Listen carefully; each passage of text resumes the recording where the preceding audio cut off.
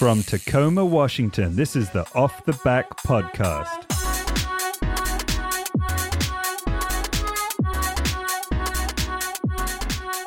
Hello and welcome to Off the Back Podcast. I'm Matty B. Okay. Are you like in the Spice Girls now or what? I am in the Spice Girls. I'm Danny Clark. We get this out of the way. Hey, Danny Clark. We had a little bit of a mishap last week where had a couple of things that took place. Like, for example, me leaving my old job and handing in my work laptop Go on. the day after us recording last week's podcast. And then thinking that I had done some things to save the bounce of last week's podcast. And then forgetting that I hadn't saved the bounce of last week's podcast and going ahead and erasing aforementioned work laptop and handing it into our IT team. And so just coincided with Danny coming into my place of work. And so at some point we're sitting together and I'm just like, oh, shoot, I erased this podcast from yesterday. So last week's podcast that shall not be named. Dude, it was a good one. It was really as well. good, including how just strikingly accurate our race predictions were for this week's race. Yeah, except I had hoped to see more from Campenaerts, and the Tour of Flanders did not deliver a Campenaerts result. But I mean, I have to say, and I guess history will never prove this, but like, wasn't it crazy that we both predicted that it would come down to a cat and mouse sprint between Pogačar and Mathieu van der Poel, and Pogačar would end up getting boxed out at the end by Dylan van der Baal. Van der Baal. That sounds really weird. I cannot believe how accurate we were. So accurate, and it's such a shame that there's nothing that proves us. Well, you'll just have to take us for our word. Yeah, I guess. Sorry. Hey, Runa, go back. Oh gosh, go back. This is just talking to my dog. Dog training. So last week, sadly, we did lose that episode into the world of data erasure. Dude, I'm so sad. I hate it when you like wrap up an episode and you're like, oh man, that was a good one. Yeah. And then the next day it's just gone. Well, we'll do our best to bring some a little fresh. Bring some of that fresh take, energy. But man, gosh, I guess I'll never live down how accurate we were about the Flanders prediction, because I was shocked. But no, we did have some fun racing to watch this last weekend. Pretty darn exciting race, actually. Well, and kind of had a fun month of racing. Oh yeah, I forgot because we didn't actually produce our our podcast didn't meet the airwaves, but we did talk in our last week about the last month of racing, because we have both kind of been just busy with life. Yeah, it's been oddly complicated. There's been lots of hey, so what days work best for you? And then this day, oh wait, no, that day doesn't work best for me anymore. Or like when I showed up to podcast and Matt like hops in the car and I'm like, wait, are we having a podcast? And he's like, no, we're having a beer. And I was like, but the podcast. I didn't. Some little misunderstandings. It's all good. But yeah, so we last week had kind of kicked things off with our famous "How was your week?" Although it was "How was your month?" How was your month? So now we're at like "How was your last 5 weeks?" How was your month plus one, Dan? Yeah. Well, great. I will. Why don't you kick us off? I'll kick us off. So yeah. Let's see. I actually finally got back on the bike. I think I'm just going to talk freely and not try to put anything into perspective from what we discussed last week. Yeah, no, just be free. Since again, it's gone into cyber nowheres. But no, last week was just really, the last few weeks have been really good in the sense that I've actually had some time off of work, kind of taking time to just recalibrate myself, my head, where I'm going and what I'm doing, which has been a journey in and of itself. But aside from that, I had taken many weeks off the bike. I think just both for the weather being pretty rubbish around here, and just for, again, like a little mental and physical respite. Or respite. Respite. I don't know which is the more accurate version. Well, probably however the English person would say it. My son is currently trying to sneak across the room by being really quiet, and it just ends up being more distracting. It's fine. Just go, Oliver. So the short of it is, I have taken a few kind of mini retreats, and one of which was down to Bend, Oregon, and camped just north of the city, kind of in this grassland. Isn't that the sprinter capital of the world? Yeah, I pulled into Smith Rock, which is a really famous like state park right near Bend. And it's a cool spot, don't get me wrong, but I rolled in, and at one point I passed like an entire parking section that was nothing but Subarus, like probably 50. And it was a random like section of parking. And then there's like the oversized lot, and in this oversized lot was like 100 Sprinter vans, and I'm just like, okay, what is happening here? It's such a strange town, but dude, we have some friends that probably put about 50K into a Sprinter van maybe 3 years ago, 2-3 years ago. They just sold it for almost 90 plus K. 90K. It was like $89,000. Well, even my some other friends of ours, they bought one of those Mercedes 4x4s off the lot, like right at the start of the pandemic, and basically within a year, the dealer was calling them back, like offering them like 15K over. What? Because they were sucked dry. Dude, so it's still so mental. Cool though. Like, I don't care that everyone has one. At the end of the day, I love it. Yeah. I love the aesthetic. It is pretty cool. Especially those 4x4, the off-road ones. Oh, yeah.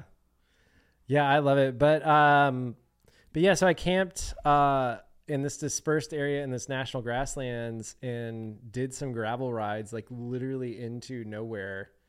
And the daytime highs were nice in like low 60s, but overnight was, 35, 36 degrees. And at one point I was so far out into the middle of nowhere that I'm like, if I crash or puncture or like something happens, I'm going to die. Like, I can't stay out here overnight. I'm wearing spandex. I have no warm gear, like, and I'm probably 10 miles from my trailer. Like, so anyways, it was a cool experience until I had that moment of realization. I'm like, I'm going to turn around. But yeah, so I finally got back on the gravel bike and then finally did some road riding around here, which has been nice. I also finally picked up some new road shoes, and I went for the Shimano Esperiuris. I think they're pronounced. No? Okay. I got nothing. Okay. I'm just enjoying it. No, so I got the Shimano S-Fires, and mainly because I wanted to look like everybody in the Pro Peloton that's wearing those. It's basically like Specialized and Shimano shoes are like the shoes in the Peloton. Yeah. Right now. And anyone who's wearing black is like, ooh, yeah, sorry, bro. Dude, Sags rocks the black shoes, though. Oh, and then Annemiek van Vleuten as well. Ooh, yeah. And Campen Arts, I feel like rocks some black shoes. We already talked about how weird he looks on a bike. But yeah, it is weird because black was the color. And now it's like, if you don't have white socks, white shoes, like you're nothing. Yeah. You're nobody. Yeah. Well, and if you don't wear white socks over your leg warmers, then you're also nothing. That's like a Vanderpool. That's more of a cross thing. Well, because I think when you ride road, you always wear your leg warmers over because you want to be able to take them off, right? Yeah. But when you ride cross, it doesn't really matter because you don't have time to take that stuff off. That's true. Well, true. I did do these Shimanos though, and I will say that Shimano sizing is really weird for me. Like I did a half size down that was like latex glove tight on my foot. and then I went the half size up, and it was like, it felt like I was kind of swimming, but stuck with the larger size. But these shoes are really interesting in that they're terribly uncomfortable off the bike, but on the bike, I'm just like, wow, like the pedal platform feels so solid. Like my toe box, even though they're narrow shoes, actually like my toes feel like I have room to move, and they're so far pretty pleased with these shoes. And I purchased through backcountry.com. Who did you get a sticker of a goat? Oh yeah.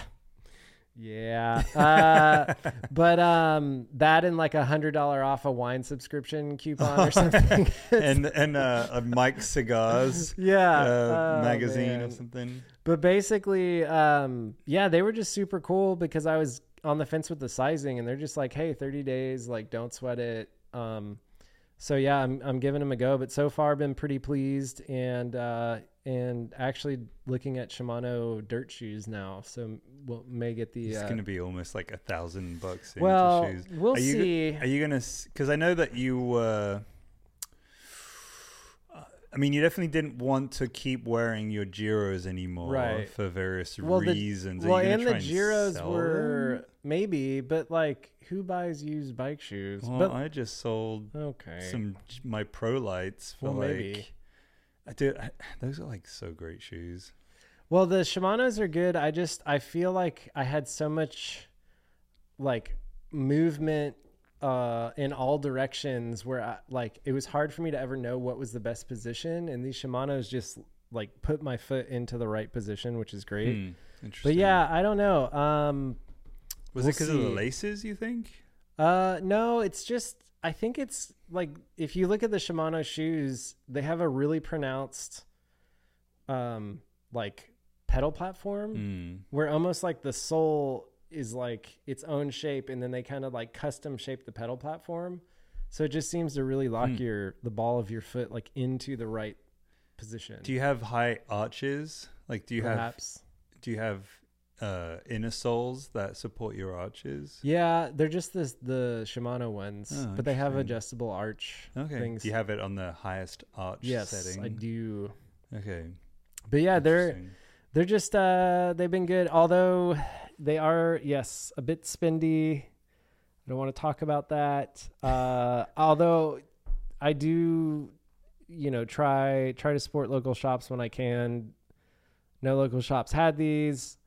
But now that I kind of know size and fit, I may try to buy some used like mountain shoes or something.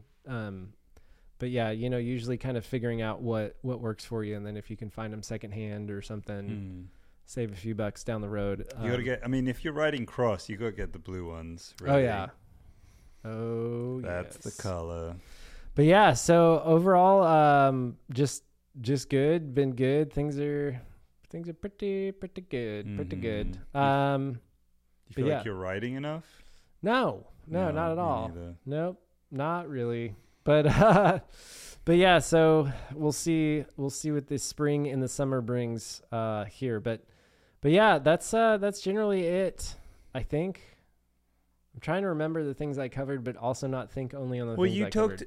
You texted me during the week that you'd bought that Chinese carbon cross frame, and then you were looking at the prices of Canyon Crawltimates. Yeah, so the Canyon In Flight, which is the cross frame that Matthew Vanderpool and Celine Del Carmen both and ride. Puck Beaters.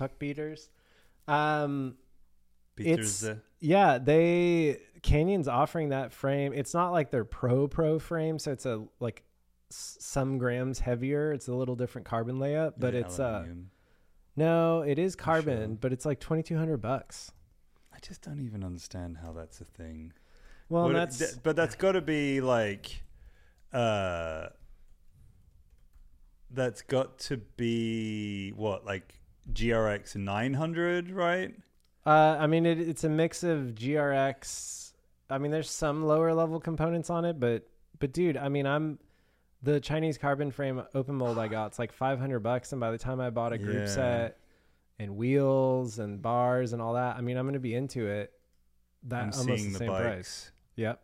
Yeah, GRX 810, 2200. Tempting. And it's got the kind of like European, coming soon though. Well, June. It's got the sort of like Euro color scheme on it. So the dark and light blue and white. Yeah, I think that's the Alpecin Phoenix colorway. Alpecin? Alpecin. I don't even know which one it is. It's got a mixture of. It's got the RX 600 crank. Now the 600 is better than the 900, right? Isn't it go that way, or is it the other way? It's lower, but I mean, it's a single cog, so it's not. Yeah, it's a one by up front, so it's not like it's that big of a difference. So the derailleur is the 800, the crank is the 600, the chain is 600. The brake lever is a 600. That's the better one, right? No, the 600's the lower end. Oh, so the 900 is the better one.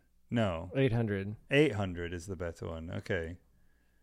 It's got a chain catcher. That's nice. Yeah, so anyway, we'll it's see. hard to beat 2200 for like the bike that basically the same bike that Van der Poel has been just like domineering everything in the whole world. Yeah, they do make a pro model that's not on their website. That's apparently again a slightly lighter carbon layout, but fundamentally, I mean, it's a great buy. So anyway, we'll see. We'll see what comes cross season. Oh, and then are the wheels carbon? So dude, I think that's great, man. I just hope you don't lose out on money on that. Yeah, we'll see. This has just been a season frame. of stupid purchasing lately, so we'll see what happens. I get it. It's like sometimes when you're bored, you just kind of lose it a little bit. It's definitely happened. Well, enough about us bike shopping live via the podcast. What about you, man? How's my month? How's your weeks? Well, before I kind of jump into talking about what I was going to talk about, I just wanted to just remember and call out somebody that inspired me to be a better podcaster, but also somebody that has written just a bunch of books that have been really cool and inspired me to learn more about cycling. Richard Moore passed at the beginning of last week, and he wrote the sort of seminal cycling history book, Chasing the Badger, about the 1985 and 1986 Tour de France's, with the rivalry between Greg LeMond and Bernard Hinault. Yeah. He has sort of headed up the cycling podcast for all of the years that thing has been in existence. And I've been listening to it for many years as well. I know, Danny, you have too. And just kind of a shame. I don't know what's going to become of that podcast. He was the heart and soul and spirit of it. And just wish the best to that crew, their family, to everyone that was working with him. Hope that this is, you're able to get through this tough time. And we feel it. Like I too have felt that loss, and I barely knew him. I've just heard his voice in my head many, many times. So rest in peace, Richard Moore. You will be missed on the podosphere, and wish the best to your family. So anyway, let's move on. Always a tough transition to walk through. But man, how's my month been? Done a little bit of riding. I mentioned that I changed jobs, which means now for the first time in 14 years, Danny Clark, I have weekends off. There you go. And I have evenings off. Nailed it. So I have started to try to make Saturday morning rides a strategy. And so I kind of took care of some stuff this Saturday morning, and then took a ride with the old Cinelli Strato Faster. Went across the bridge, had a grand time. Great little ride.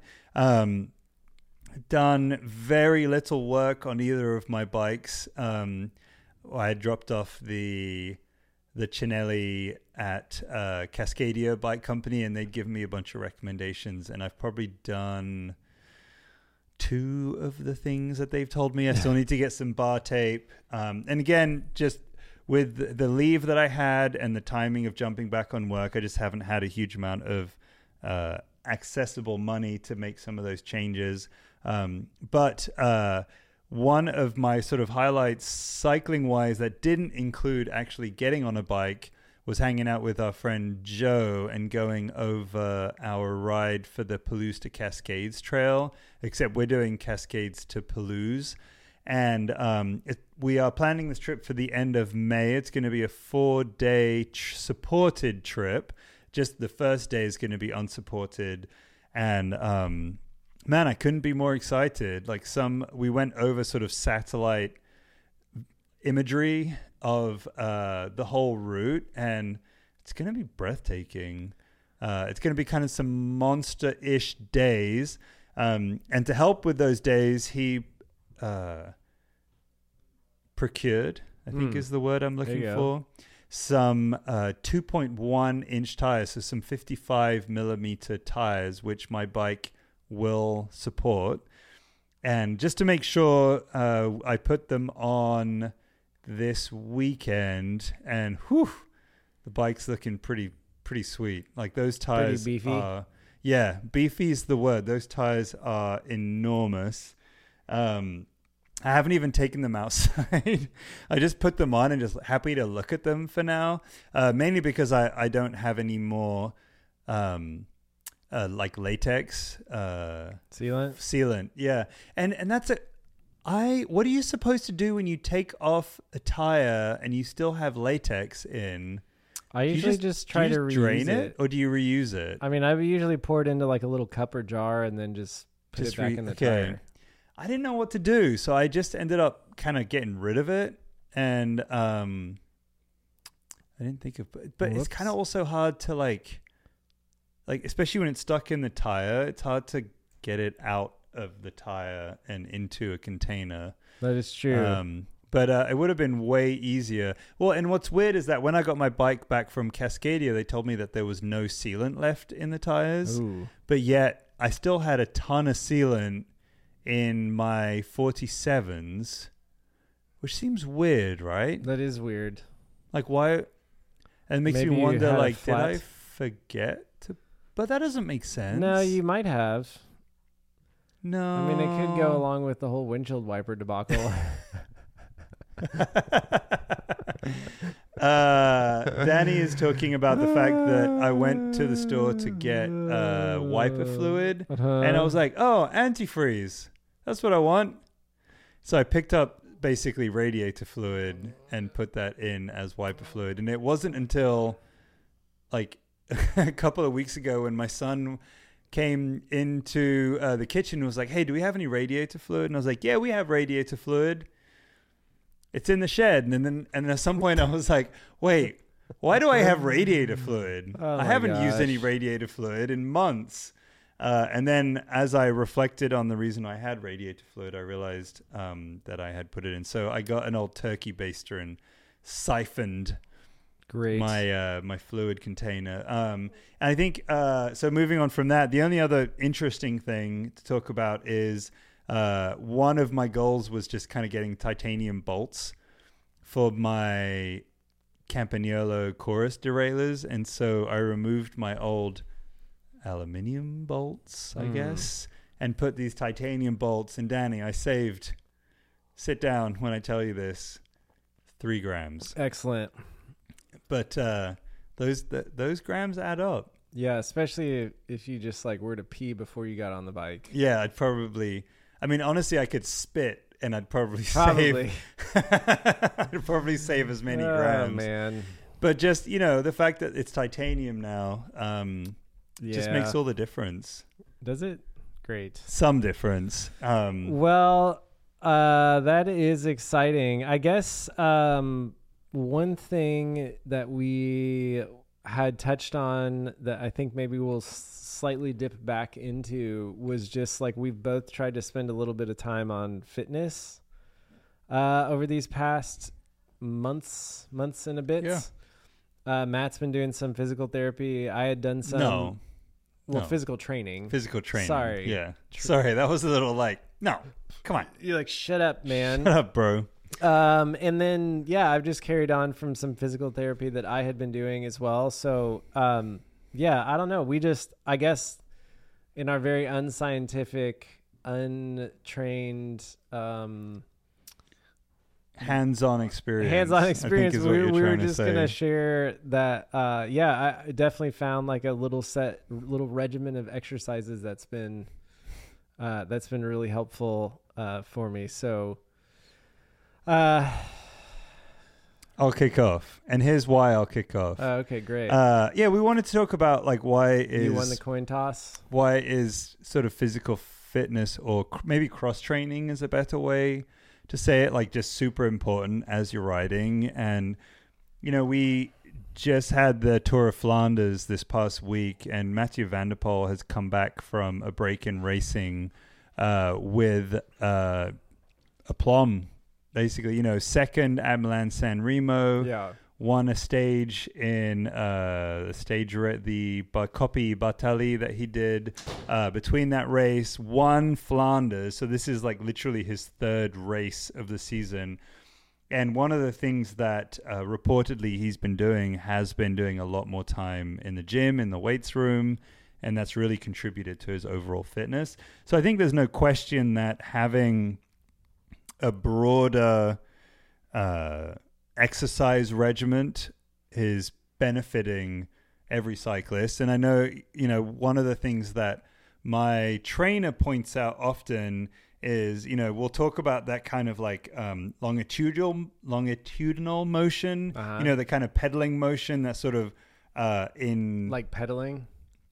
Yes, like pedaling. It's like a pedaling motion. But the sort of the movement that runs, sort of in parallel to your body. Yeah. But as soon as you try and do a movement that is perpendicular to your body, that's when you really start to feel the whole thing burns down. A lot of weak. Yeah. A lot of weak. And so, like one kind of classic exercise that really shows that off is when you do a side plank.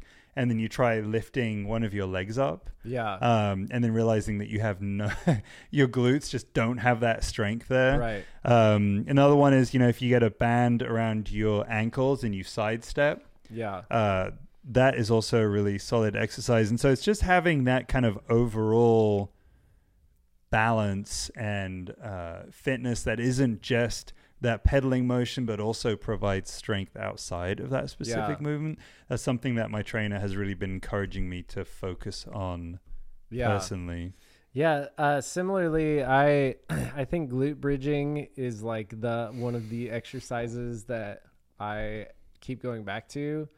Like one-legged ones where you put one leg on the floor and extend a leg and then do a bridge. Several variations. I mean, you can do just a traditional bridge. You can do like one that I did in therapy was with like a longer rubber band. So not like the 2-inch thick ones, but like the really narrow ones, like 1 inch and longer.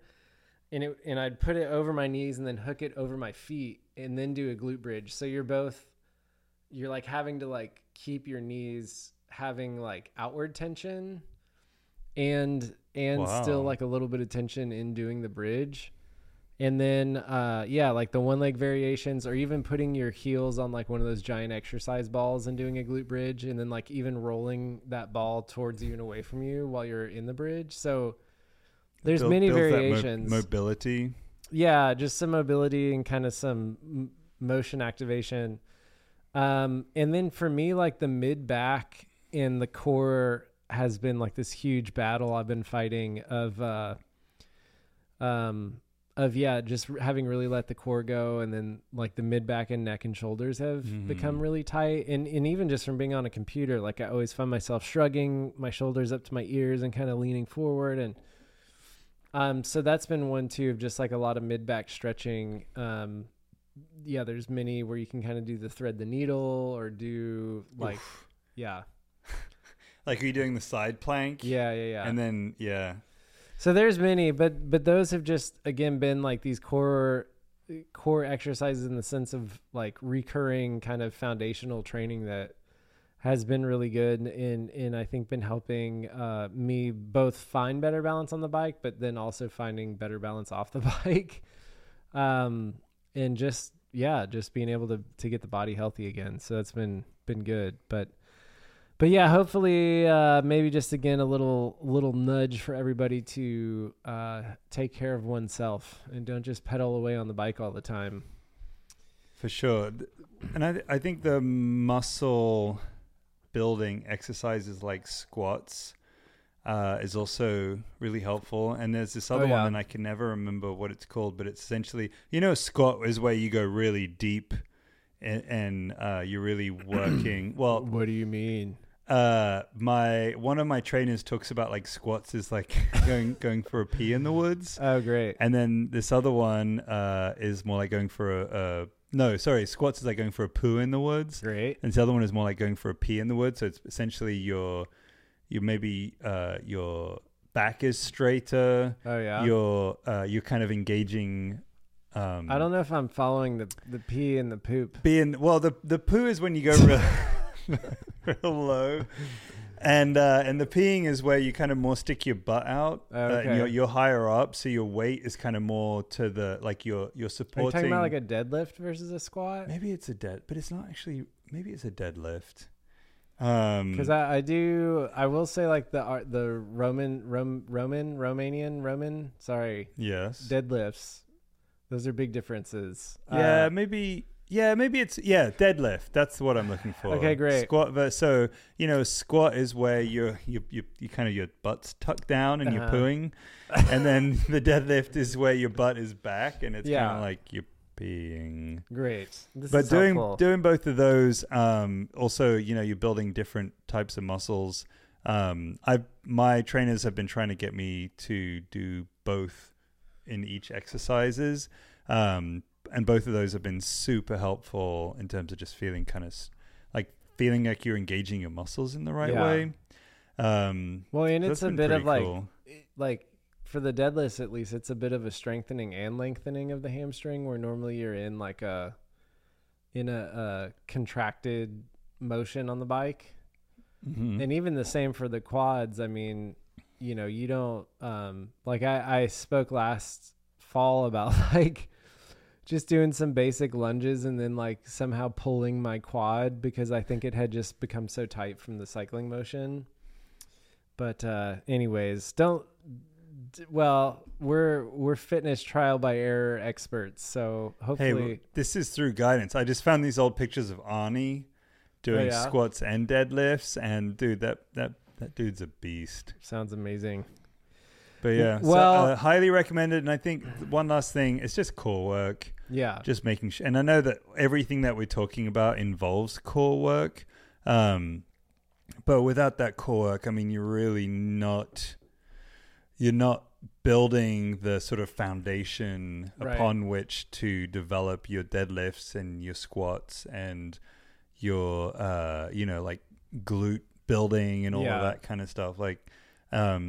And that doesn't really involve basically just doing sit-ups and getting great abs.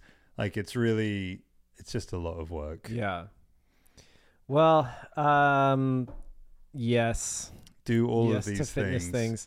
Yeah. Well, it's worthwhile just joining a gym. A Gold's Gym. Getting somebody to guide you. Getting ripped like Arnold. Yeah. Well, we have some racing that's happened. It is been quite the Spring Classic season and more to come. If you are tuning into this podcast and you are not quite a pro cycling partaker, aficionado, what have you, you just should be. Tune in to every race in April, because this is going to be some of the best racing you'll see aside from July at the Tour, arguably. This is just a back-to-back week after week of just really awesome racing. I actually, one of my buddies who has started cycling recently texted me today and was like, "Oh my gosh, did you see Matthew Vanderpool hammer that sprint at at Flanders?" And I was like, "What? Whoa, hey, nice job, buddy." Oh yeah. Because Nice. like this is a friend of mine who, you know, a few years ago, actually, you know, wasn't really doing a lot of physical activity and just had shared how much he wanted to get into cycling, and now he has, and he's in great shape. And then now texting me like, we talk racing, and I'm like, Wow. all right, dude, this is it. Like, Cool. so yeah, I think this is the call of this month, is the call to all cycling fans to take it a deeper level and get into racing. But Can I just go over what's coming up? Super oh quick? yeah, Wednesday we have Gilles de Prix, which is Uh-huh. more kind of like a sprintery type of race. Sunday we have Amstel Gold, which is on the new course, which doesn't have the sort of climb and then that straight at the end. And this is the one that MVDP won in that bonkers sprint like 2 years ago. On the following Wednesday, we have the Brabantse Pijl, which is also a super fun race. On the 17th, we have Paris-Roubaix, which is my favorite of all. The following Wednesday, we have Flèche Wallonne, which finishes the same way it does every single time on the Mur, Huy. So what's his face? Alaphilippe will win that one. And then on the 24th, we have kind of the closing classic, which is Liège-Bastogne-Liège. yes, Which, you know, I think both of those races, actually Pogacar's going to win them both. So hopefully. good for him. Yeah. Yeah, so pretty exciting racing, and we've come off of the heels of some really exciting races. I actually don't want to get too deep into it, since I think we're now many weeks past some of these races, but just a few highlights that I think have stood out to us is I mean, I guess, geez, there's a lot to cover here, but I mean, Strade Bianche, we saw Start at the top. we saw Pogacar take the win, and this, like, even though you guys will never hear how accurate our call was for Flanders, I am so stoked to watch Pogacar race the Spring Classics. I mean, Matt and I were talking about this the other night, but like, it's really been since, I mean, it was Merckx. So it was Tom Simpson, and then it was 60, Merckx, yeah. and then it was Hinault, and Hinault's like in the 80s. Yeah. So Merckx was 70s, Simpson was in late 60s. Like, it's been a while since there's been this rider who could contest a Grand Tour and just be a one-day classics rider. And Pogacar is, like, I mean, let's face it, basically since Lance, since Lance, it's basically been just this like marginal gain. Well, in his case, maybe not marginal, but like some significant, like just this kind of like, you know, push the pace, get your time in these little chunks. And like, you know, Lance wasn't necessarily a one-day racer. Even Alberto Contador wasn't necessarily a one-day. I mean, I guess the most diverse racer we've had has been like Valverde is probably the closest that we've had.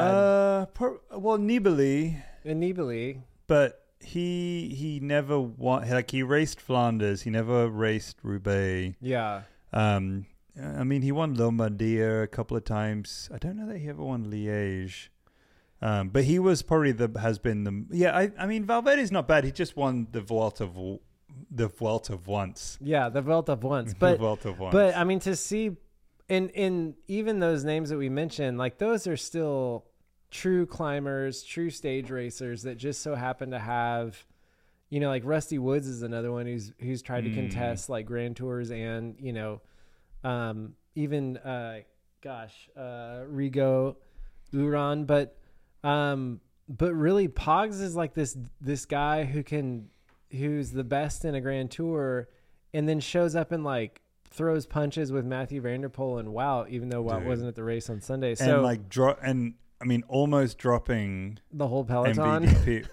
Well, so the first time they went up the second time they went up the Quermont. Do you want to skip ahead to Flanders? Are we Flanders? I mean, I guess we are. I mean, like Pogačar just took the lead on the chasing group, past the breakaway, and just went to the front, and then just like it.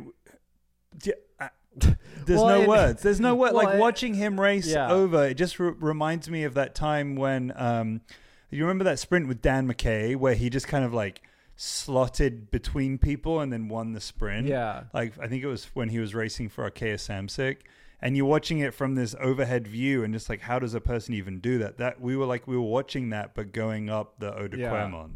Well, and this was like, I mean, I think back of the last 7 or 10 years or so of GC riders, and it's like, I mean, there is some diversity there. Like, I don't want to paint this too broad of a distinction, but like, Roglic, I think, is one who can tussle a bit in some one-day races. There's been a few, but like, you think of Chris Froome, you think of, Egan Bernal, like some like even Egan Bernal did contest Strade Bianchi a couple of years ago, and he didn't do too badly. He didn't do too bad, but I mean, you think of like throwing Chris Froome into a one-day classic, and it's laughable because it's like, okay, cool, you're a Billy Goat Up Mountains, but you can't handle the power, just the constant power and these attacks and stuff. And so anyway, I'm just rambling, but really excited to see Pogs win Strade Bianchi. I think this is kind of a new era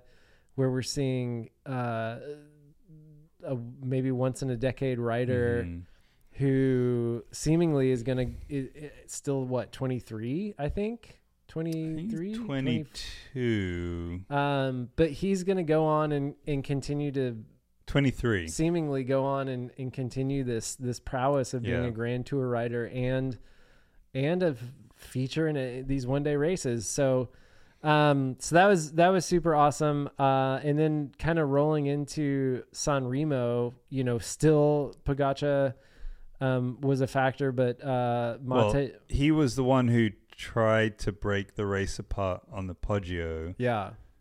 And just couldn't quite like it. Just the Poggio just wasn't quite hard enough for him to drop those people. Right. And he, I wonder, he tried at least 4 times to drop other riders, and I wonder if he had just waited for the right time.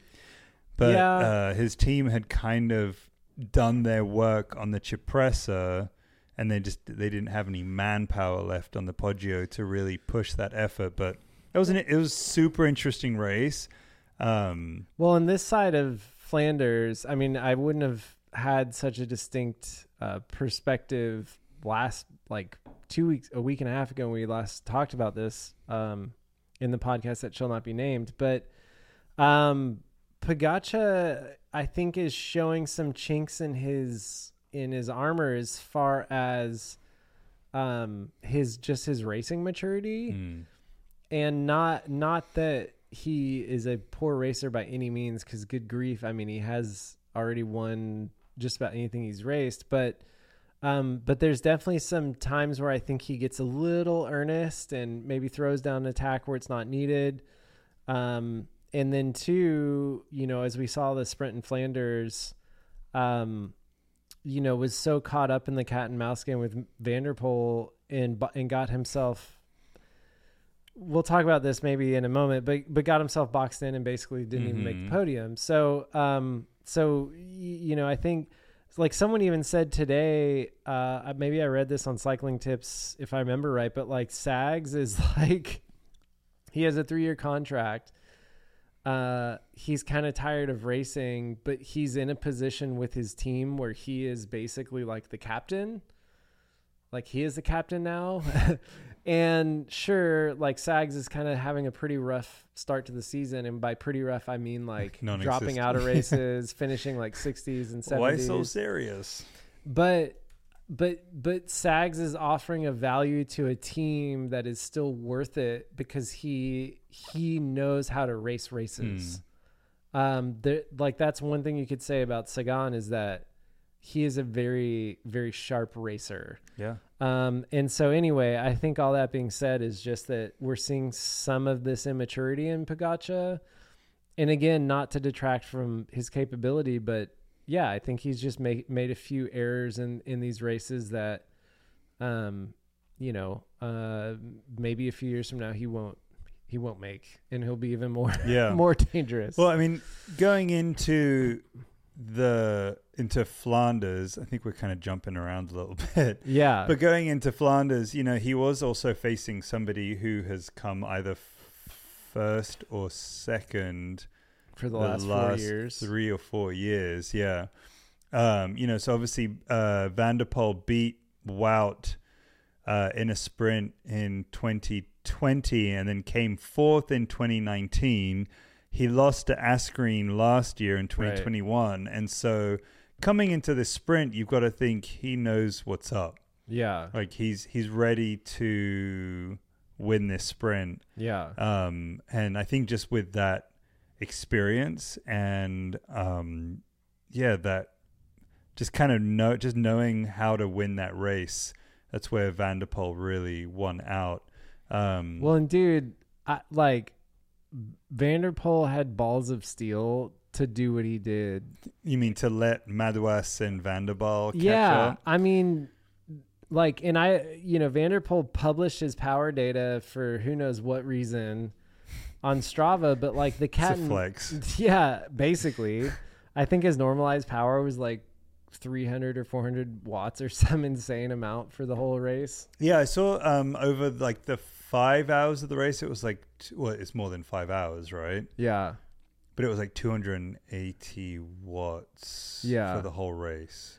Yeah, it's mental. I don't even want to talk about it. It just makes me want to quit riding. But the little cat and mouse thing, like they were still jostling between like 200, 300 watts, even though they were like sat up. And then they went from like almost a standstill to a 1400 watt sprint. And like, good grief, man. I mean, for him to just know that I'm going to give up this 20-second gap in the last like 500 meters and I'm still going to blast the doors off these guys was like, dude, I don't know. That's just like baller. The fact that he pulled it off will go down in history, but had he botched it, like it would have been the dumbest move in cycling ever. Like worse than like one lap to go and you sit up thinking you've won.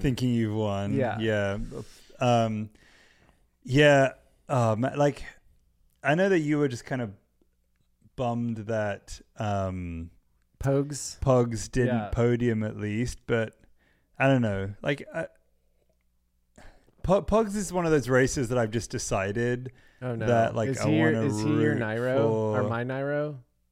No, it's just kind of like he's always racing against somebody that I want to win more. Oh, I see. And so like Egan Bernal, like Van der Poel, like Wout. And so, like Alaphilippe, he's become the sort of the guy that I want to lose because I want others to win more. I see. And even like, even Dylan van Baarle would have probably been higher on my list. Interestingly enough, little tidbit, at no point in the existence of Sky/Ineos have they podiumed at Flanders. Oh, interesting. So this was their first Flanders podium. Well, and this was an interesting situation there too. We are kind of jumping all over, but Ineos had they seem to just be riding for themselves in some of these races because like Pidcock was in most of the moves, and yet Van Baarle at the point where they separated seemed as though he was just riding for himself. And it's, you'd wonder, like, were they a team that could have actually brought numbers to the finish? And they had, who else was it in the race before? Ben Turner. Ben Turner, who, again, was a big factor. So it's just like, I almost feel like, these, like, a few years ago, it was Quick Step Train. This year it's supposed to be Jumbo Train, but they're kind of having some little hiccups here, especially with Wout being out. But like Ineos seem like they actually have like a Spring Classics team now. It's a legit team. But they're just not seeming to ride as a team. But I can't hate Van Barle for his sprint that boxed out Pogačar. But if this had been a bunch sprint in a stage race, he would have been disqualified. He would have been relegated in my mind. But because this is a classics race. Who, Van Barle? Yeah. Really? Dude, he moved all the way across all three sprinters to the barricade by the finish. But dude, Pogačar had no one to blame but himself. But honestly, he even shoved Van Barle at one point when he got boxed in, and he still came across. And I don't know, man. I do like Pogačar did like have words with Van Barle at the end, and honestly, it was kind of good to see Tadej like a little fired up. But yeah, he was pretty bummed with that result. Yeah, well, we have jumped all over. Did you want to add one more thing? Yeah, no, well, not about Flanders, but Yes. Well, so a couple of other races that quickly stood out. So one, we used up all our good transitions last episode. The weekend before at Dwars door Vlaanderen, we did see MVDP beat Tish Benoot. Yes. In a sprint. Milan San Remo has consistently the most exciting last finale of any race. Yeah. Like I was trying to figure out, why do I love Milan San Remo so much? Because it's really boring up until when it isn't boring. Right. But DDV, that stands for Dwars door Vlaanderen. Okay, thanks. Had a really fun last 10 minutes where like Campenaerts and Co were just attacking out of this small group and just trying to drop each other. And it was, honestly, it was like watching one of the women races where, just everyone's so evenly matched that people are just attacking, and nobody's getting away. And then finally, just with a couple of kilometers to go, MVDP attacked, Tish Benoot got on his wheel, and then that was the end. Yeah. MVDP was going to beat Tish in a sprint any time. So that was super fun and kind of a harbinger of what was to come. Go on. That feels like the right word. I'm going to go with it. But the weekend before, we had Gent-Wevelgem, and we saw our first Black African winner of any cobbled classic ever, with Binam Gourmet from Eritrea. And isn't he like 21? He's super young. Yeah. Super young. And, dude, so excited to see that dude win. Like, it was just such a great finale. He really timed his attack perfectly. His sprint was just solid. And he really, I think Laporte had a chance there and just couldn't quite bring it home. Yeah. And then Jasper Stuyven for Trek Segafredo rolled in fourth on that one. But dude, that race was crazy. And just to see how emotional he was and to see how much it meant to the Eritrean fans. We've seen Eritrean fans at the Tour of California, seen their flags, and it's just, they're one of the most kind of active sort of nations to come out and support their countrymen. Biniam being the most recent. I think Nathaniel Berhane was another one from Eritrea who used to race for races for Cofidis and races for Dimension Data. So it's super cool, and hopefully just an indicator of our sport becoming more and more global. Yeah, as we see different nationalities bringing it home. So that was really cool. Yeah. Well, that was one I wanted to make sure to mention. Okay, good. As well. So, but I think we've kind of covered all of them. Yeah, I guess. I think so. I guess the question that remains now that that we're 1 week fast forward. It's Mathieu van der Poel's going to win. Was that not your question? Yeah, I guess so. Okay, he's going to win Roubaix. This time, hopefully, this one gets uploaded so we can hear all the the accuracy of our prediction. But no, I think. I think MVDP is arguably the favorite to go in. You know, Wout was initially not feeling good in pre-ride for Flanders, and then like a day later last week had announced that he had COVID and said, you know, it's a sore throat and just a cold, but doesn't seem too bad. You know, hopefully he can bounce right back, but I don't know, man. So the one threat to MVDP at Roubaix Is COVID? is a healthy and rested Wout. Oh, sure. Yeah, I mean, that's true. I do think, you know, I don't know if Pidcock, I don't know about Pidcock, but I think, I mean, this is his first season racing the classics, right? Who? Pidcock? No. Like his third. What? Yeah. What? He's not racing Paris-Roubaix. Anyways. Pidcock isn't on the Paris-Roubaix shortlist. Well, that's who a knows? mistake, right? No, it's like his third, dude. Because remember he won. Trinity racing, wasn't he on Trinity before? Okay, second then. Okay. Second. So, well, which is still crazy.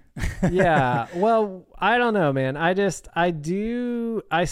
One thing that we had predicted last week was that we may see some unknown contenders kind of rise to the occasion, and I don't know if we quite did, but well, I'm just saying with Amstel, I think there could be some, because dude, I mean, MVDP, granted, it was Pogačar who put him on his limit, and he even said so after the race, but MVDP was very lucky to keep it with a few groups. He's not racing next weekend. Who isn't? MVDP. Okay. He's not racing Amstel. This whole podcast is a Which joke. is weird, right? No, he's in the start list. No, he's not. According to Pro Cycling Stats. Okay, hold on. I'm looking at the wrong year. Okay. Freaking idiot. Come on. Okay. We're looking at the right year right now. He is like the reigning champion, right? I don't know. Is he? Oh, not from last year, No. but at least a few years ago. Okay, so he is on the short list. Okay, whatever, but he's not, dude. He's not confirmed. Well, I think it goes without saying MVDP is the favorite. Yeah. I guess I'm just interested to see who. I mean, would you have ever thought Van Barle would have been on the podium at Flanders? No, probably not. So we'll see. But it's not that surprising. It's not, but we'll see how the rest of this race shakes down.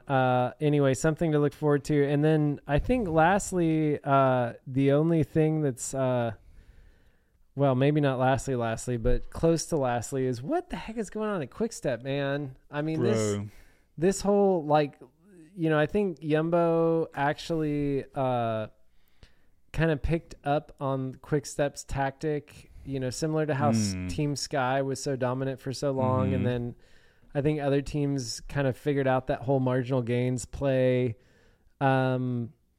Yeah, it seems like Quick-Step has cannot control races. They are missing moves. They're riders that they are counting on. I mean, I guess to be fair, Asgreen had a mechanical, but even then he wasn't gonna win. He wasn't like right there. I mean, he followed Pogs up He followed Pogs up the first time. But he was like gritting teeth so bad. But I don't know that it didn't look like he was going to follow him up the Patersburg. Yeah.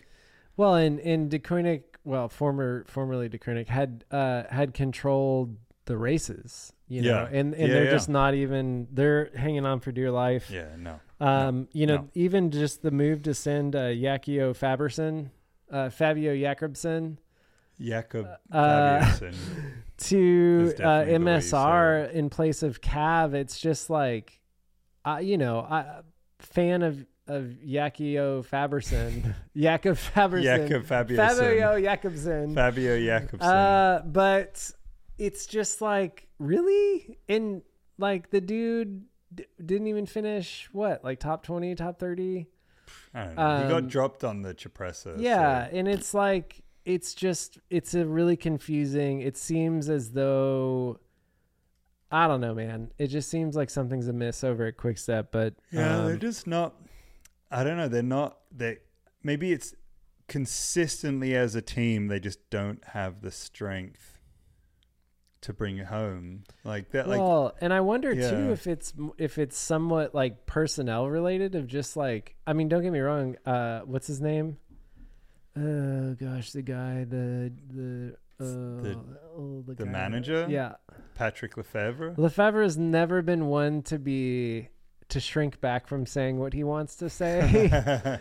but it's just, You got that right. it just seems like there's some weird political thing happening where it's like, or maybe just riders training numbers are saying one thing and then they're showing up to races and just bombing. I don't know, but it just seems like there's something amiss in that sense. But we'll see. But anyways, somewhere they're just not getting it. I mean, even if you look at, their Vlaanders team: Asgreen, Lampert, De Klerk, Stemmel. He's a newer rider. Seneschal, Stibar, and then Van der Leerberg. Like, fine. It's like this sort of standard Quick-Step team. Last year they had Alaphilippe, Ballerini, Tim de Klerk, Seneschal, Lampert. So, there's two names that have changed, and that's Alaphilippe and Ballerini. And maybe that's all that they needed. Maybe it's Alaphilippe that they're missing. Yeah, maybe. I don't know. Or maybe they shouldn't have white sleeves on their kit. Yeah, it's tough to say. It is tough to say. I did read an interesting article, though, kind of as a closing note. And this was on Cycling Tips, but like they do the Secret Pro is like a recurring thing that they've done. Mm-hmm. And the Secret Pro basically was like talking about how Jumbo Visma's like, they've all turned into a bunch of kind of like D-bags. In the sense that, like, go on. He in particular was like Tiege Benoot. He's like, I don't have a problem with Tiege Benoot, but like the guy is acting like he's some sort of like patron of the peloton now, and that's kind of like seems to be a synonymous attitude of the team. And it's like, obviously we want all teams to be sportsmanlike and be kind to one another, but I don't know, like. Maybe Quick-Step's just kind of lost that, like, we're the best, like everyone else piss off mentality, and not that you want that to be like, this spreading like festering like ooze of character, but it's won a lot of races when you think that your team is the best. And we have like maybe the worst end of that with like the Lance era for some other reasons. Pure arrogance. But then there's other teams that are just, Team Sky's one that I think towed that line of like, we're going to win. We're going to figure out how to win. We don't care about anybody else. Like, you're going to lose. We're going to win. And they figured out a way to do it. And so I don't know, man. Marginal gains. Yeah. Maybe Quick-Step's just lost that. Fire. Lost that loving feeling. Yeah. Can I leave on one last thought? I'm gonna go now though. Okay, perfect. You take this home. Man, the number of like chain derailleur / front derailleur related mechanicals that have been happening lately has just been crazy. We saw Sagan in Milan San Remo. We saw Asgreen in Flanders. it feels like every race there is a major contender that is severely derailed Oh God. by a problem with like a chain related issue. And Like it's a chain reaction. chain reaction. And I mean, it feels like it, you know, it used to be punctures. Like all the problems seem to be linked together.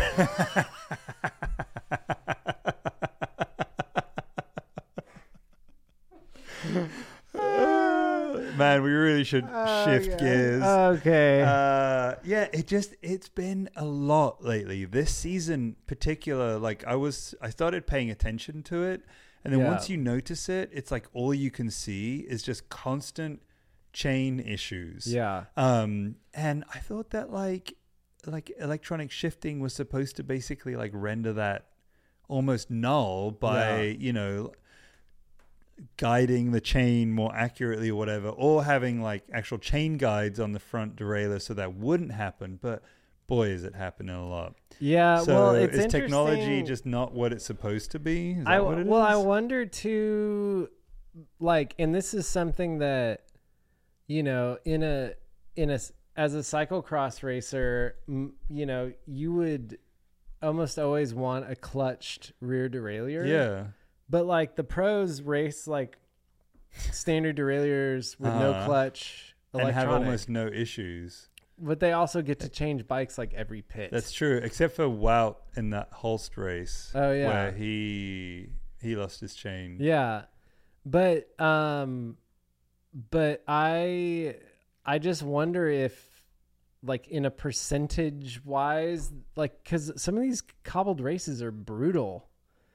And Yeah, but some of these were happening on like MSR, okay, like on the Poggio, which yeah, there's stuff that just doesn't make sense. It's not adding up. well, and it's I get probably all with- marketing bullshit. Then I get how much they ride, you know, how long they ride, but still, it has been surprising to me. Yeah. It has been surprising to me. So, Well, maybe we'll drop that one here and pick it back up next week.